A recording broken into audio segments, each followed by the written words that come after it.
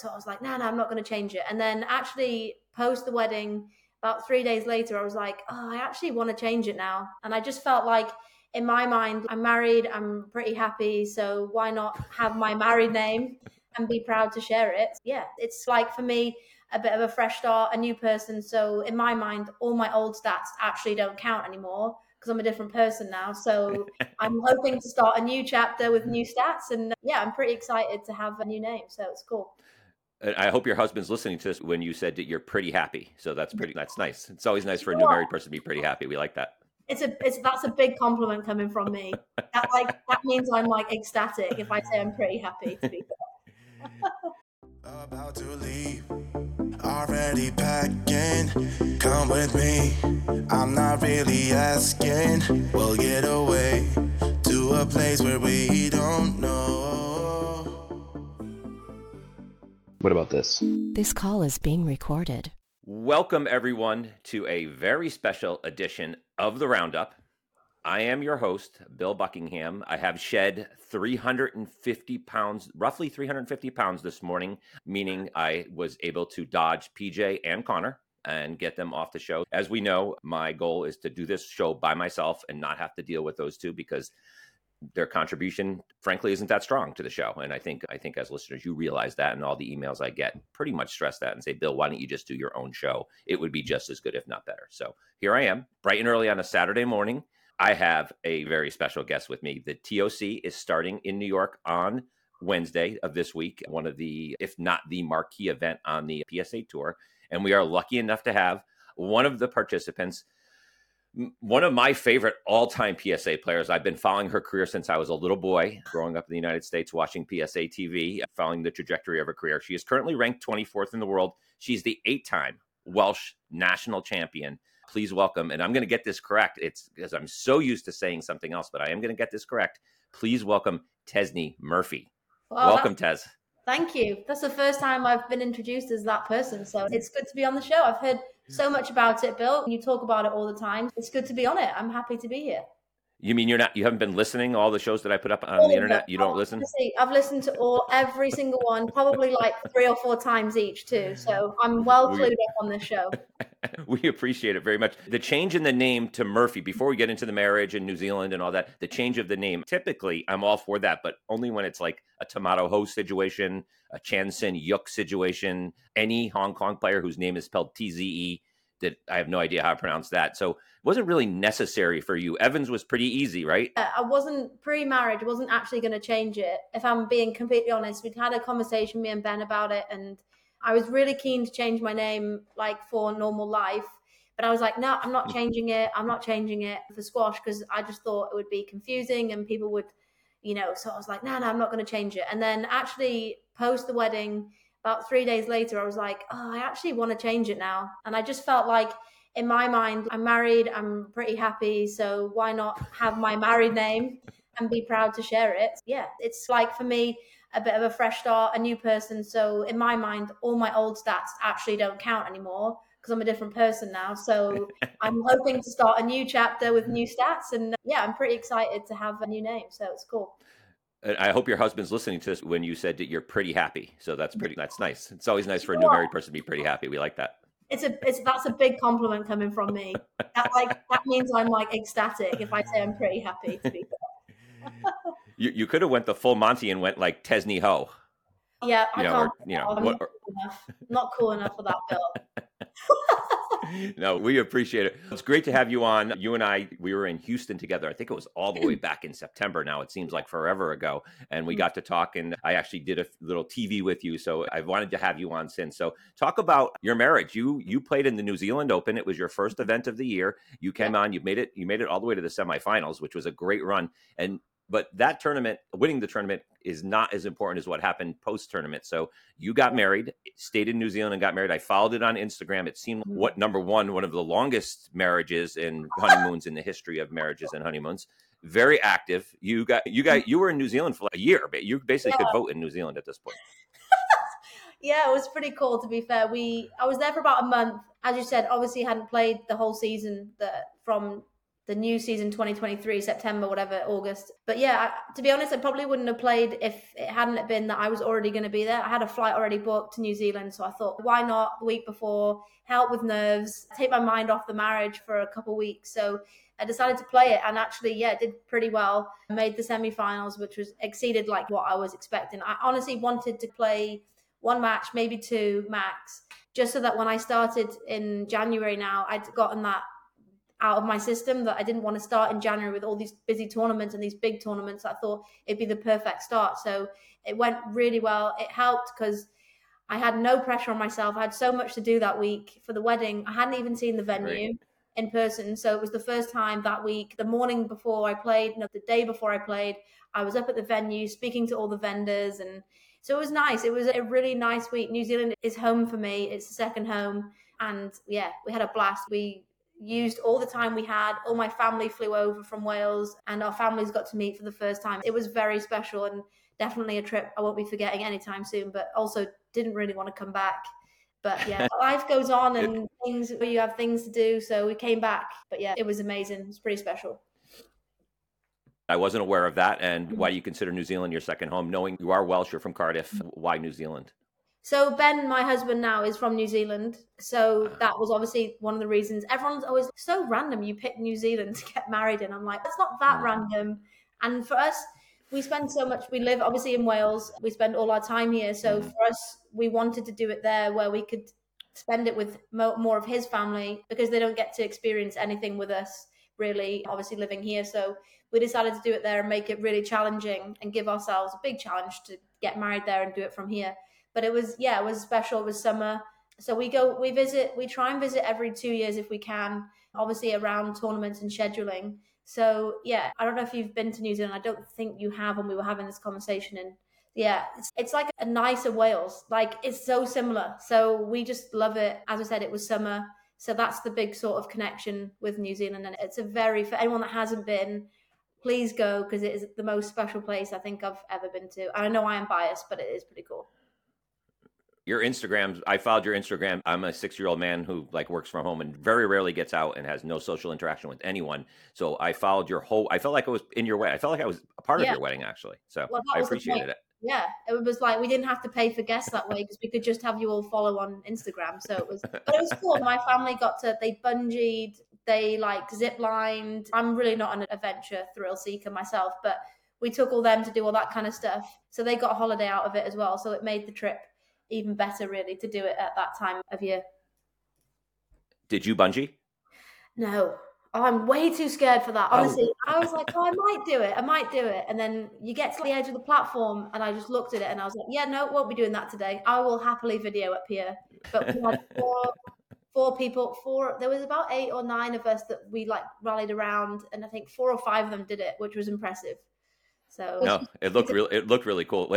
It appeared on Instagram that you bungeed, so that's all that really matters. You didn't really have to bungee as long as exactly. I bungeed in my head. I bungeed. Exactly. And in my head, up until you just denied it, I thought you bungeed too. So let's get into squash a little bit. Talk about Tesni growing up in Wales. We'll get a little bit of your background here. Not that everyone knew Tesni Evans, but nobody really knows Tesni Murphy. So talk about your squash background, how you got into the sport. You strike me for the time that I've known you that you follow all sports, that you're a sports fan. Yeah. So I can't imagine that you just played squash growing up. So talk about your background in squash and how you got into the sport. Yeah, no, you're spot on. I'm a huge sports fan. I follow everything. So as a kid, my parents both played. My dad played more seriously, played for Wales for years. My mum was just a very social sort of player. But yeah, my parents basically just owned a house about 5 minutes away from the squash club.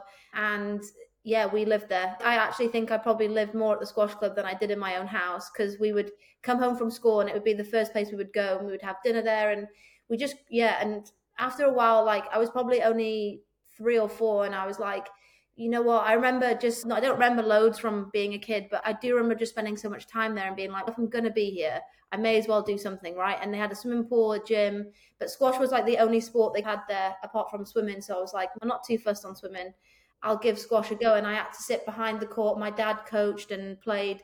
and I would just sit behind. So I was like, nah, I'm going to give this a go, I think. And I just fell in love with it from day one, to be honest. And then, yeah, it was St. Mellon's club, which for many Welsh people was pretty big at the time in Cardiff. And my dad was like the director of Squash Wales or director of coaching at Squash Wales, something. So he was there every day. His office was there. So yeah, I always think I had no choice in the matter, that I spent so much time there that it made sense to me to actually play.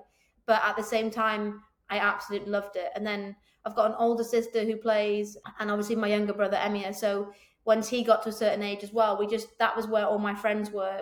We socialized at the squash club. We would play squash for hours, and then we would just go swimming afterwards, jump in the pool. And then, yeah, all of our like friends, families, like we just all hung out there really. But as you said, I'm a huge sports fan. So I played a lot of sports, a lot of just very casually, mainly in school really. But I did do a bit of football, a bit of hockey, but realized probably that team sports was not where I was heading. Just used to get a little bit frustrated and angry.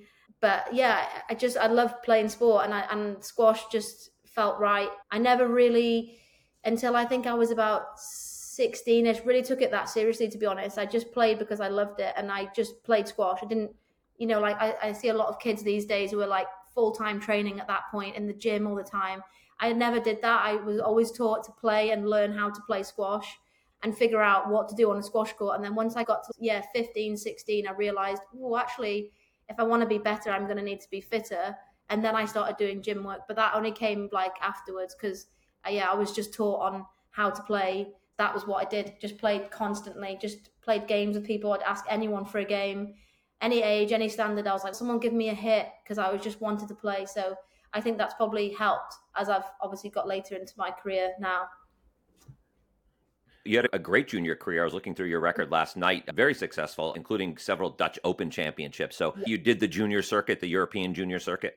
No, I did all that. We had a group of us. So then I moved up to North Wales. So I live like the north of Wales now, closer to England. So we had a group of us that would travel. So we would always do the German Open, Swiss, French, Dutch, all of them, which is handy with living in Europe. Obviously, it was pretty easy. And my dad used to take a bunch of us and we'd go and we'd play. So yeah, it was good. Like I always did okay, but I think I always, as I said, like I played so much squash, so I learned how to play squash, but I wasn't definitely very fit at that point. That was definitely, and probably will always be, my weaker side of my game, but definitely something I wasn't really even working on at that point, because my dad was like, just play, you'll figure it out.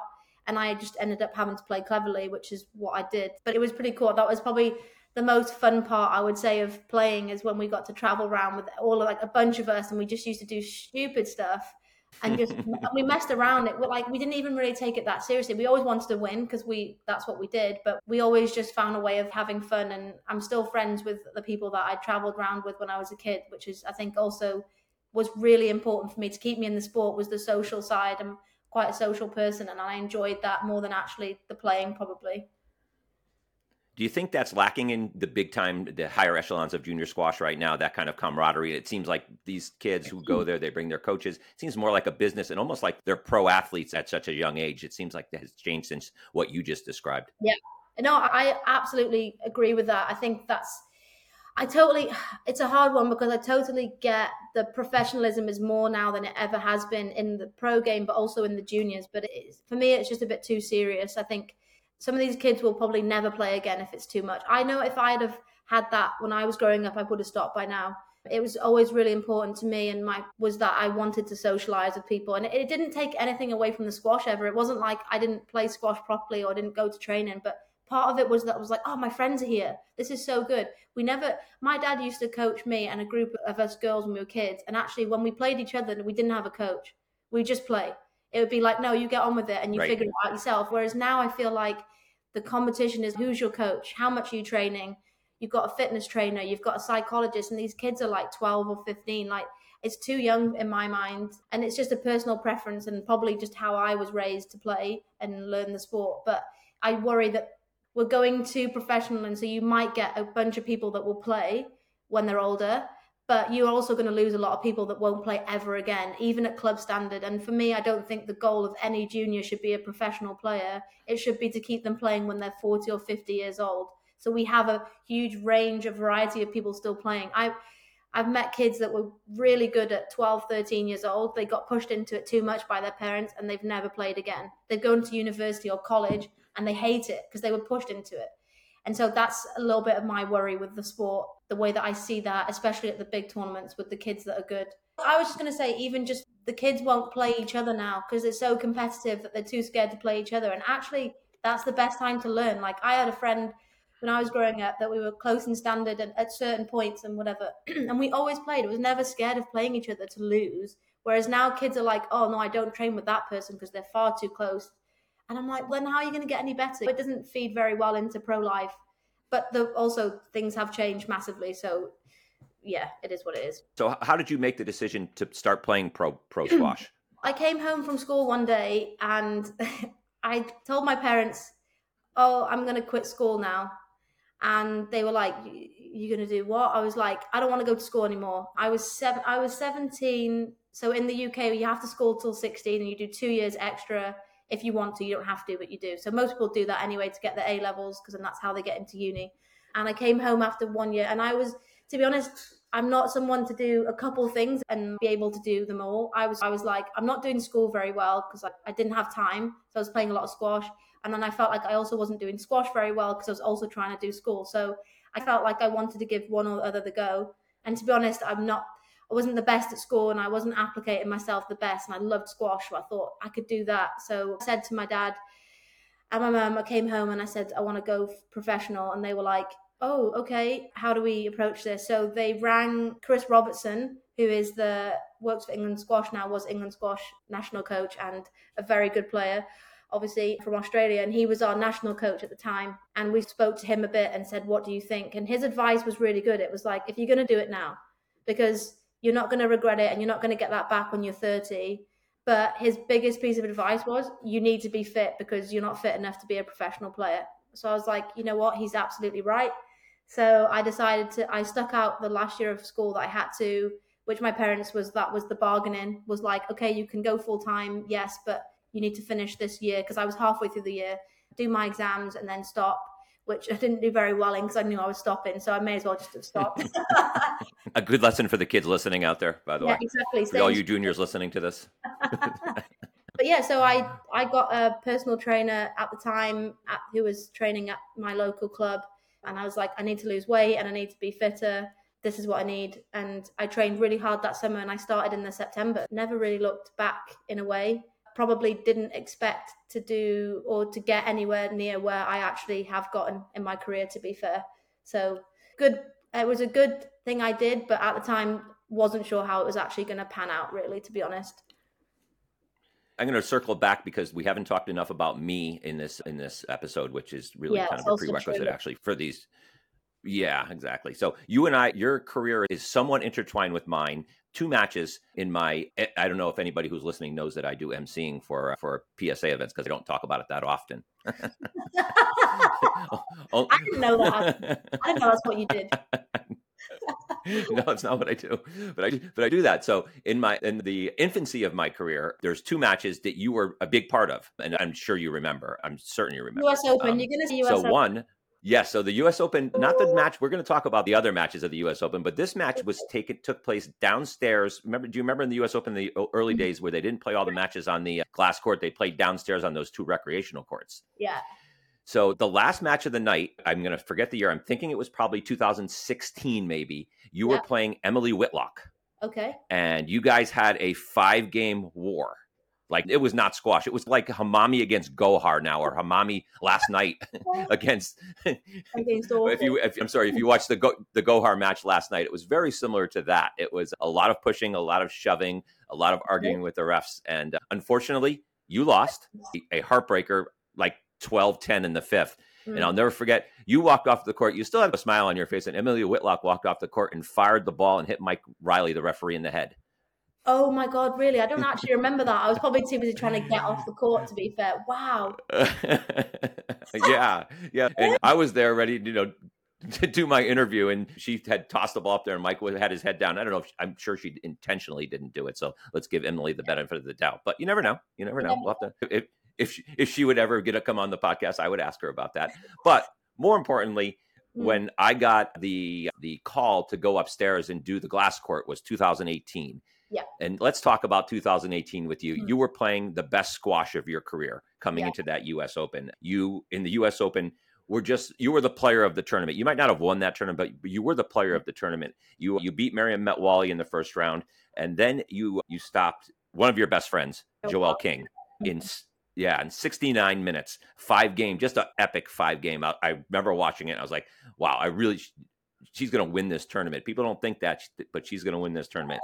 Then you had SJP, Sarah Jane, in the quarters, and you went 71 minutes with her. So obviously your newfound dedication to fitness was paying off. And I rewatched the SJP match and the Will Lilly match last night. And man, you were so fit and buzzing around the court and just literally running. You looked like you were 15 years old, basically running around the court. I think at the time you were only 25, right? I mean, we are talking 2018. Yeah. No, 25, 26. Yeah, would have been. In my prime. And so you became the prime. No, you're now in the prime of your career, by the way. So, but you did beat SJP, and then you played what was to me the match of the tournament. You lost it, and you lost, unfortunately. So the two matches that I remember most about you lost. So I apologize for that. But obviously, Raneem El-Walili, 64 minutes. This scoreline, 14-12. You beat her in the first. Lost 11-7, 14-12. 13-11 in 65 minutes. And it was just an epic match. Tell me what you became. You were the first Welsh woman ever to make it to the semifinals of the US Open. And at the time, Raneem El-Walili was the best player in the world. She was the defending world champ. She ended up winning the US Open that year. And you basically pushed her to the very edge. The margins were so fine. What do you remember about that tournament? What do you remember about that era and that time of your run? Yeah, 2018 was such a good year for me. I think genuinely the best I've played that whole year. And I don't even know. I look back and I'm like, what can I do to try and replicate it? But I don't actually know what it was. But that I always loved the US Open at Drexel. It was special there. I don't know why. I have a really cool billet that I stay with who lives just a little bit out of the city, and I just love it there. It's just, the court was great. And that week I just felt we had Com Games in 2018, and that was like a bit of a breakthrough for me because I got a bronze medal and I'd beaten Nicole David, and it was that moment that I thought, oh no, okay, I can get some belief. Like she obviously is the best player to ever play the sport, and I got a win over her for the first time in a big event, and it just gave me so much confidence. And then obviously was able to have the summer, some really good training, obviously, and it was just a good week. One of those weeks that I look back on and I think, oh, that was so special. But I think the Raneem match, I can remember the SJ match. Joelle's one's matches I try and keep out of my mind a little bit because we are like really good friends, and I'm always like, it's always hard playing each other and stuff. But the SJ match as well, always again another hard sort of fight for both of us, two good friends. But I remember we had one rally. I lost the game. I think it was 1-1, and we had this one rally where I can vividly remember it. We were just both of us doing court sprints. And I looked at her face. I lost the game, and it was like 2-1 down. But I looked at her face, and I was like, okay, I got you now. Because I could sense that there was such a hard rally, and I was okay with losing it. And then I think I came back and won in 5. But one of our classic battles, we've had a lot. And then the Raneem match, like I don't even know how many good words to say about Raneem because she is one of the most special players that's ever played. For me, probably the most talented player that's ever played, and could easily go down as the best player also that's ever played the game. So I always enjoyed playing her. I think she always brought the best out of people because of how good she was, and the way, not just the way she played, but the manner she always played in, and the spirit was always amazing too. So it was a great week all in all. I was nowhere near believing that I could get anywhere near these kind of players sort of thing. And then as I started to go one after the other, I was just on a roll. Like I could have just ran all day. I can remember just thinking, I feel great here. Yeah. And then I started aging, which was really fun after that, really. I don't know if you started aging immediately because you continued playing great squash all the way through. In 2019, you won the British Nationals. You made it to the quarterfinals of the Worlds. You're the number 9 player in the world coming into. Now we're going to flash forward to the TOC.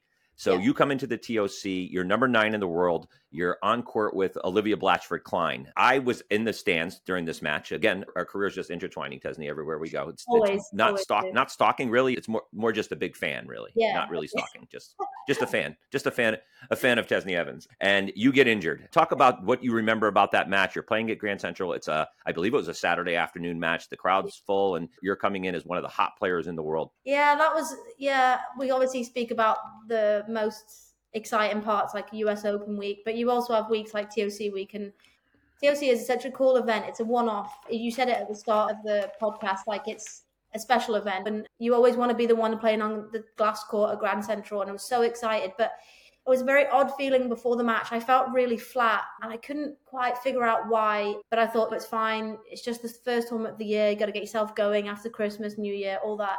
But my legs felt really heavy, and I just couldn't really figure out why. And then first few rallies, Liv was throwing me in short, cross-courting everything, and I was like, oh, this is going to be a tough match today. You're going to have to really dig in. But I felt I'd come in on some good form, so it felt good. And then it was pretty early on. I think it was like 4-3 in the first game or something. We hadn't been playing long. And just a bit of a freak accident. I think I remember just us catching feet, and my ankle just went. And I knew straight away. I'd done it before, previously, about, I don't know how many years before. It was the same one, and I knew straight away it wasn't good. So it's very frustrating when you just started an event, 4-3 in the first game of my first match. So it wasn't really ideal, but yeah, it's part and parcel, unfortunately. But you don't really want it to happen on a court like that and in a stage like that. And as you said, coming on some good form, I was like, damn it, this is not going to help, because I knew at least with any kind of ankle injury, it's 2 months out or something. So I was like, oh, this is going to be bad. But yeah, it is what it is, isn't it? Yeah, and it's interesting, not funny at all, but that Olivia was also in the incident with Amanda Sobey very shortly before that, where Amanda got hurt and tore her Achilles on court with Olivia, and then you got injured with her on the court. So then people were like, actually, we don't want to play you anymore. Exactly. So you sat out till September. You came back that September. So a long set. What was it like to get back on court? It's an ankle injury is always tough. You're always a little scared. Is my movement going to be the same? Talk about the coming back and training again and getting ready to play the Welsh Nationals, which was your first event back in September. Yeah, it's not easy. And it's like, it's more you're scared of when you come back. Like you obviously learn, you're in a boot or in a cat or whatever, for a bit, and you're like, all right, this is fine. And you start training, start moving on your feet again, and then you're like, okay, this is good, I feel confident. And then the hardest part is coming back onto court and having to change direction quickly without knowing the ball's changing. And so it's always the hardest time to come back. But yeah, it didn't heal. It took a bit to heal, but it was okay. And then I wore an ankle brace for a little while that I kind of regret wearing because I couldn't get it off. Because I was like, I'm not playing without this. It became like a bit of a safety net. Yeah, like I was like, oh, if I wear this, I'm never going to hurt myself ever again. And then I realized quickly that it was just damaging other parts of my body because I wasn't moving properly, and it was actually quite limiting. So I decided one day to not take it to training on purpose and forget it in my bag. And I got to training and I was like, oh, I forgot my air cast in my ankle. I can't train today. And then I can't remember who I was training with, and they were like, let's just try playing without it. And the physio's going, it's fine, you don't need to wear it. And I'm like, no, I need to wear it. I didn't wear it, and obviously I was fine. So then I was like, you know what? So I put it straight in the bin and never wore it ever again. But it's a hard thing. Yeah, it's a hard thing, ankles, though. They're a bit tricky. But yeah, once I came back, it felt fine again. It takes a little bit while to get into like matches and that, especially when you've missed a bit of time and everyone's been playing. You're like, oh, this is so annoying. Why are you sharp and I'm not? But yeah. It comes back when it comes back, really. And you came back, you started to rise again in the ranks. You were playing great squash. You beat Nour El Tayeb in Egypt. So a very strong win. Tesni Evans is back. British Nationals in August. You make it to the finals against Jasmine. And in the fifth game, you get injured again. What are you feeling when you're like getting injured again after the turnaround, the recover from the ankle injury, and now again it happens? Yeah, I wasn't having good thoughts. I probably shouldn't air them on here. What I was actually thinking. Go ahead. One word. Give us one word. Retirement. Retirement was the first thing I was like, oh, that's it. I'm done. I can't rehab another. To be honest, like, even though I've had a couple of bigger injuries with my ankle and obviously now with my foot, I think touchwood probably been quite lucky in my career with my body. So, but the most frustrating part was that I won the Nationals twice and I was desperate for a third one. And when you get towards the end of your career and you see these players coming behind you, like Gina, Jazz, Lucy Tamel, you do start thinking, I am like limiting how much now. Like they're only going to get better. My improvement are not going to be as big anymore at this age. So every time you play, I'm thinking this is a chance. And then Jazz had played so well all week. And then in the final, I was like, okay, this is a good chance. Jazz is playing well. It's a home club. I know she was going to play well. We've had some close matches as well, so I knew it was going to be tough. And I was like, just relax and just enjoy yourself. And at 2-Love, I was not relaxing and enjoying myself. I was the polar opposite. I was stressed. She was flying. I was like, this is awful. Joelle was there actually watching. So she was coaching me and she was like, come on, relax and just try and enjoy it. So I was like, okay. I win a game back. And at 2-1, I think, I'm like, Joelle, my foot's a bit sore. I'd won the game, but my foot was like, I was like, my foot's sore. And she's like, you're fine. So I was like, yeah, okay. And then I win the fourth game, 2-2. And I'm like, no, my foot is actually really sore. And she's like, what are you going to do? And I'm like, yeah, you're not going to be that wimp that at 2-2 in the final of a British Nationals just goes, oh, actually, my foot's a bit sore. I'm going to stop now. That's never going to happen. So we come back on and I'm like, okay, now I feel like I'm in a good position now. I've come back from 2-Love down. It's always nice when you're in that position. And then, yeah, my foot goes. And I was straight away, I knew it hurt like hell, and it was a big shock. Like it felt like a shot into my foot, and I knew straight away, oh, this is not good. So yeah, it was pretty rough, and it's never a good time. There's never a good time to be injured. There never is. But the first comp of the season, and I'd had a really good summer block, and I felt good. And you just know then the chances of the physios on site are like, you're going to be out for 3 or 4 months if this is what we think it is. And I'm like, I've just started, and yeah, time is of the essence when you start to get a bit older in your career and you are starting to think about other things. And to miss 3 or 4 months at this point, it's not the easiest thing. But then I'm old enough to be hopefully mature. I wouldn't say anyone would call me a mature person because I'm not. But experience-wise, I have the experience to know how to rehab, not maybe this injury, but to go through a bit of rehab and mentally deal with it probably better than I did when I was, say, 25 and doing my ankle or whatever. The headline that I'm going to take from this is probably your best friend, Joelle King, forced you to play a 5th game. You got injured because of it. And yet you were still mature enough to invite her and be a bridesmaid in your wedding. That's huge growth on your part. That is maturity in itself. And the worst part was that she thought I'd snapped my Achilles because it was the same feeling. It's not the same, but and she's obviously snapped hers. Ben, like my husband, he snapped his Achilles, and they were both sat on the front row with their heads in their hands going, she's just snapped her Achilles. And I was about to come off and go, Joelle, you made me carry on here. Otherwise, my Achilles would still be intact. Yeah, exactly. It wasn't that bad. Yeah. Well, for punishment, I think in all the wedding photos I saw, you put her far out on the right. The fact that she was like 6'9" and the rest of your wedding party was 5'1" probably had something to do with that. But I think deep down you were ostracizing her a little bit by putting her on the end. That's just me reading into Instagram. It might not be true. Definitely. Yeah, it might be true. It might not be. Who knows? We won't explicit. Who knows?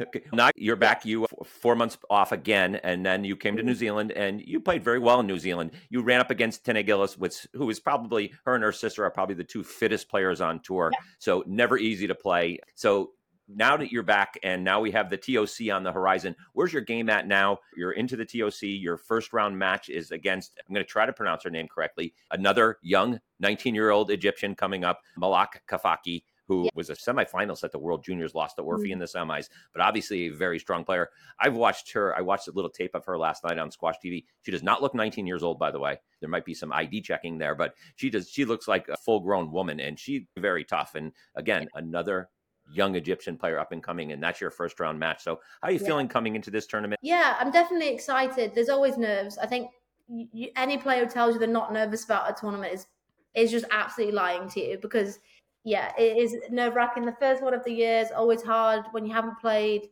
Obviously, post the wedding, I took some time off to enjoy it, but my body feels better for it, to be fair.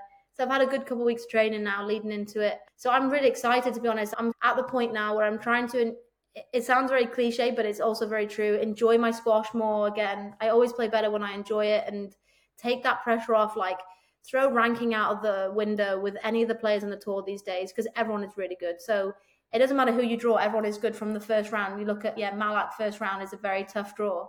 And there's no one else in the draw that I look at and think, oh, I'd fancy playing them, because everyone is good. That's just the standard of the women's tour these days, which I think is amazing. So yeah, I'm looking forward to just getting back to TOC. Obviously, I haven't been for a few years either, so that'll be exciting. And yeah, just enjoy playing and seeing what I can do and express myself on court, and enjoy all these matches that I get to play at this point in my career. Any goals? Obviously, enjoy your squash. Right now, you're ranked 24th in the world. You have been in the top 10, number 9. Talk about the rest of the season going forward, and what are your goals? You are 31 years old, newly married, as you said. Priorities changed. So, Yeah. just a little bit of on the upcoming season. Yeah, my goal has been ever since I dropped outside of the 10, and I have really struggled to get back into it. My goal is to get back inside the top 10. Whether I think I can do that in one season is pretty tough, to be fair. It takes a lot of consistent play, which I haven't produced in the last couple of years, and that's why I'm ranked where I'm ranked. Obviously, having the layoff has not helped, but I think before that I was probably hovering around 15, and I think that was where I was deserved to be at. And I know I need to up my game. You look at the players between 8 and 14, 15, 16 in the world. These are top class players that consistently I need to be competing with in these tournaments. So my goal is not really changed. I want to get back inside the top 10 at some point before I hang the racket up. As I said, it's tough and everyone's good, and it will take a lot of consistent level of squash at every tournament that I decide to play this half especially. And that's something that I haven't really produced in recent times, is that consistent backup, and that's how you get your ranking up, rather than just I have one good tournament and then one bad one and one. It needs to be consistent, and that's something that I'm really working on this season to try and get myself back up the rankings. And yeah, hopefully take some scalps along the way, give myself a little bit of confidence again, and just see where it takes me, to be fair. And are you looking beyond that and thinking about Tesni Murphy? What's Tesni Murphy going to do after squash? Have you thought that far ahead, or are you still more taking it in the moment? Yeah, definitely. I'm one of these people really that, this may sound really bad, but like I wing it. I kind of wing things, and that's how I like. Me and Ben are pretty similar in that way, and we plan things, but we also just see how things go as well, because there's never the right time and a wrong time to do certain things. And I think that's the way we've always been, and we do things when it feels right and stuff like that. So for me, post-career, I know I don't want to keep playing for a long time. That's not what I have in mind. I'd like to stop and settle down and have a family at some point, and I don't want to be really old doing that. So that is definitely on my mind and in the back, niggling away at me. I don't want to be a really old parent that can't live and enjoy grandkids and stuff like that, hopefully at some point. So that is definitely on the back of my mind. But for the moment, definitely, obviously, with the squash, I want to keep progressing and seeing what I've got left in me to give. And yeah, we'll see how that goes, and maybe start to think about what I want to do post squash, which at the minute I'm not really that clear on where I want to go with that yet. Yeah, I think it would be a waste to not do something in squash in one way, but I'm also really keen to try other things. I probably will, give back in some way, because I don't want to waste all the work and people that have given me and the time people have given me over my career. I'd like to give that back to younger kids, especially probably some of the younger girls coming through the process in Wales, and how we can try and get more Welsh players who are very good at juniors to stay in the game and then progress through into professional life. That would be something I'd like to focus on probably post-career, but I don't know how that kind of looks. But yeah. So we got to know each other a little bit when we were in Houston. That was your first time, I believe, doing PSA Squash TV. You were fabulous at it. You were a natural listening, and I listened to pretty much every match you did. PJ and Joey obviously are the king of the crop there, but you could step right in and do that full time and be one of the best PSA TV announcers. Did you enjoy doing that? Do you think that's something you'd like to do in the future? Honestly, I absolutely loved it. When I got asked to do it, I was like, oh, I don't know how I feel about this. And I absolutely loved it. We had a great bunch of people as well that week. But it was the first time that I sat back and realized like how stressful squash is, because that week was amazing. We enjoyed it. You can get up in the morning, maybe do a little bit of a workout. I was obviously doing rehab at the time for my foot because I wasn't playing, but then just got to enjoy it. And then we'd do the commentate, and obviously we'd be in bed early, not going out for food or drinks because that's not what you do. But the social side was pretty cool too. And yeah, I actually really enjoyed it, and something that I wasn't sure I was going to, but thought give it a go. And it would be something that I definitely post-career would like to get into, but the only thing that holds me back from it is that the one thing I'm actually really looking forward to post-career is not traveling. And that's the only downside. Right. Would be it still involves a lot of traveling. If we do settle down, have a family, it means being away a lot. And I don't know if probably is one of the main reasons why I would like to stop traveling all the time. And that still involves a lot. So it would be something to think about, but it was pretty cool, to be fair. I did I'd only do it if you MC though, because otherwise it would have been boring. I appreciate that. And the check is certainly in the mail. What I think is a shame is Joey Barrington obviously is famous for giving players nicknames. I don't believe you have a nickname, or am I missing it? No, I don't have. So I wrote down a few. So let me see what you think of these. So the wee Welsh woman. Why? Are you saying I'm short or something? I'm not saying you're short. I've read it on internet and like Reddit boards and stuff. People are saying you're short. So I'm not saying you're short. You look very average to me, average height to me. So wee Welsh woman. How about the Princess of Wales? So is that already taken? The Princess of Wales. I'm not very princessy though, so I'm not sure. I know. That's why I think it would be awesome. Well, oh, maybe. Tesni, you don't know me as well as you may think you do. Yeah, true. Fair enough. Okay. Any more? All right. The Welsh Wizard, I thought, but that's cool, actually. Do you want something as cool as that? Yeah, I think the Welsh Wizard has come up, but I believe that Adrian Davis, who used to play, that was his nickname, so I don't think they want to reuse it. And he was proper wizard, so I feel like I'm not sure if I could take that, to be fair. Yeah, but it was a good one. Let's go with the wee Welsh woman then. I think I'm going to whisper that in Joey's ear. Okay. Yeah, although he's very egotistical. Unless he thinks about it, he won't use it, because I've given him some great nicknames for players, and PJ has informed me that unless Joey thinks of it himself, he will not use them no matter how good the suggestion is. Shocking, Joey Barrington has an ego. I'm stunned by that. Last question, and I know I told you I'd only keep you for 45 minutes, and you were...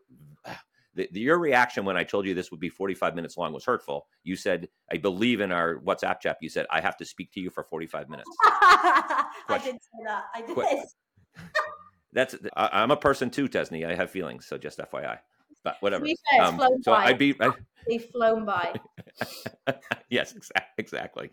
So I have to ask the question because everyone else asks it. So you did talk about looking to settle down, looking to maybe you didn't want to go on forever, but there is something on the horizon 4 years from now. You can still qualify for the Olympics. But that being said, what I'm hearing is there's going to be 2 spots available for each country. You have an opportunity. Is that something in the back of your mind? Hey, if I start progressing and stay on a good path, that's something that would be, obviously you're a huge Commonwealth Games fan. This would be the pinnacle of most people's squash career.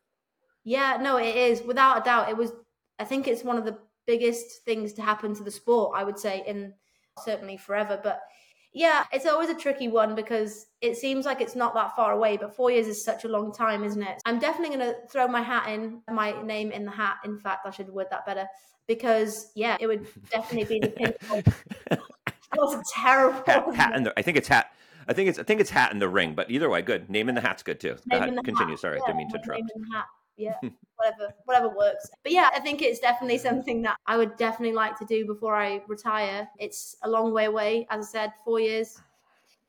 2 people from GB, so obviously you've got Wales, England, Scotland, and Ireland, and there's some bloody good squash players in that mix. So it would be tough, without a doubt, but it should be tough. Going to Olympic Games, the qualifying should be hard. It's the pinnacle of any athlete's career, so it's not out of the question, that's for sure. Something that I would definitely love to do.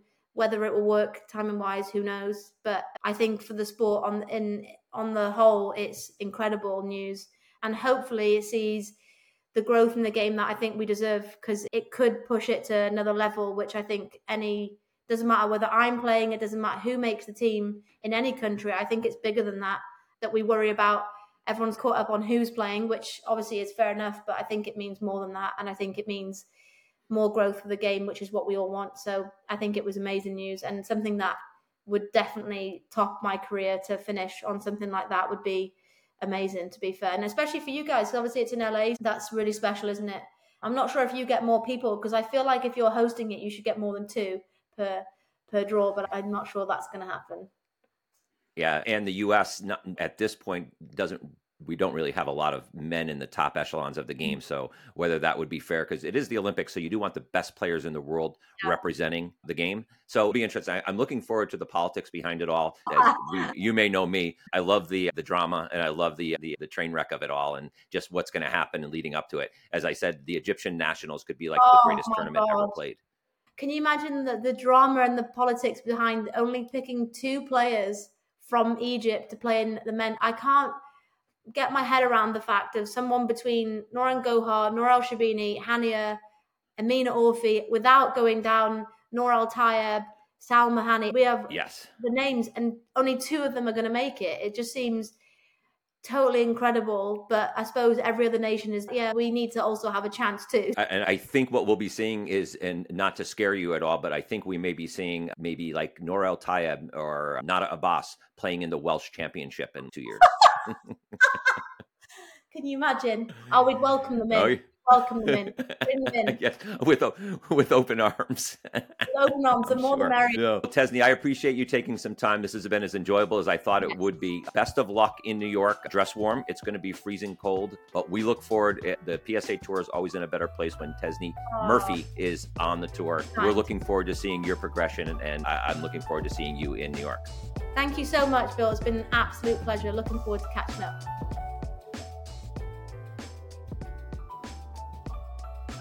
Thanks for listening to another show on SQR Squash Radio. We really do appreciate you taking the time to listen, and we have a quick ask. In an effort to help us grow, if you have a quick minute, please consider sharing an episode with a friend who might be interested, or leaving a rating on any of the platforms that you listen to your podcasts. It would mean a lot to me and the rest of the team. Thanks so much, and have a great day.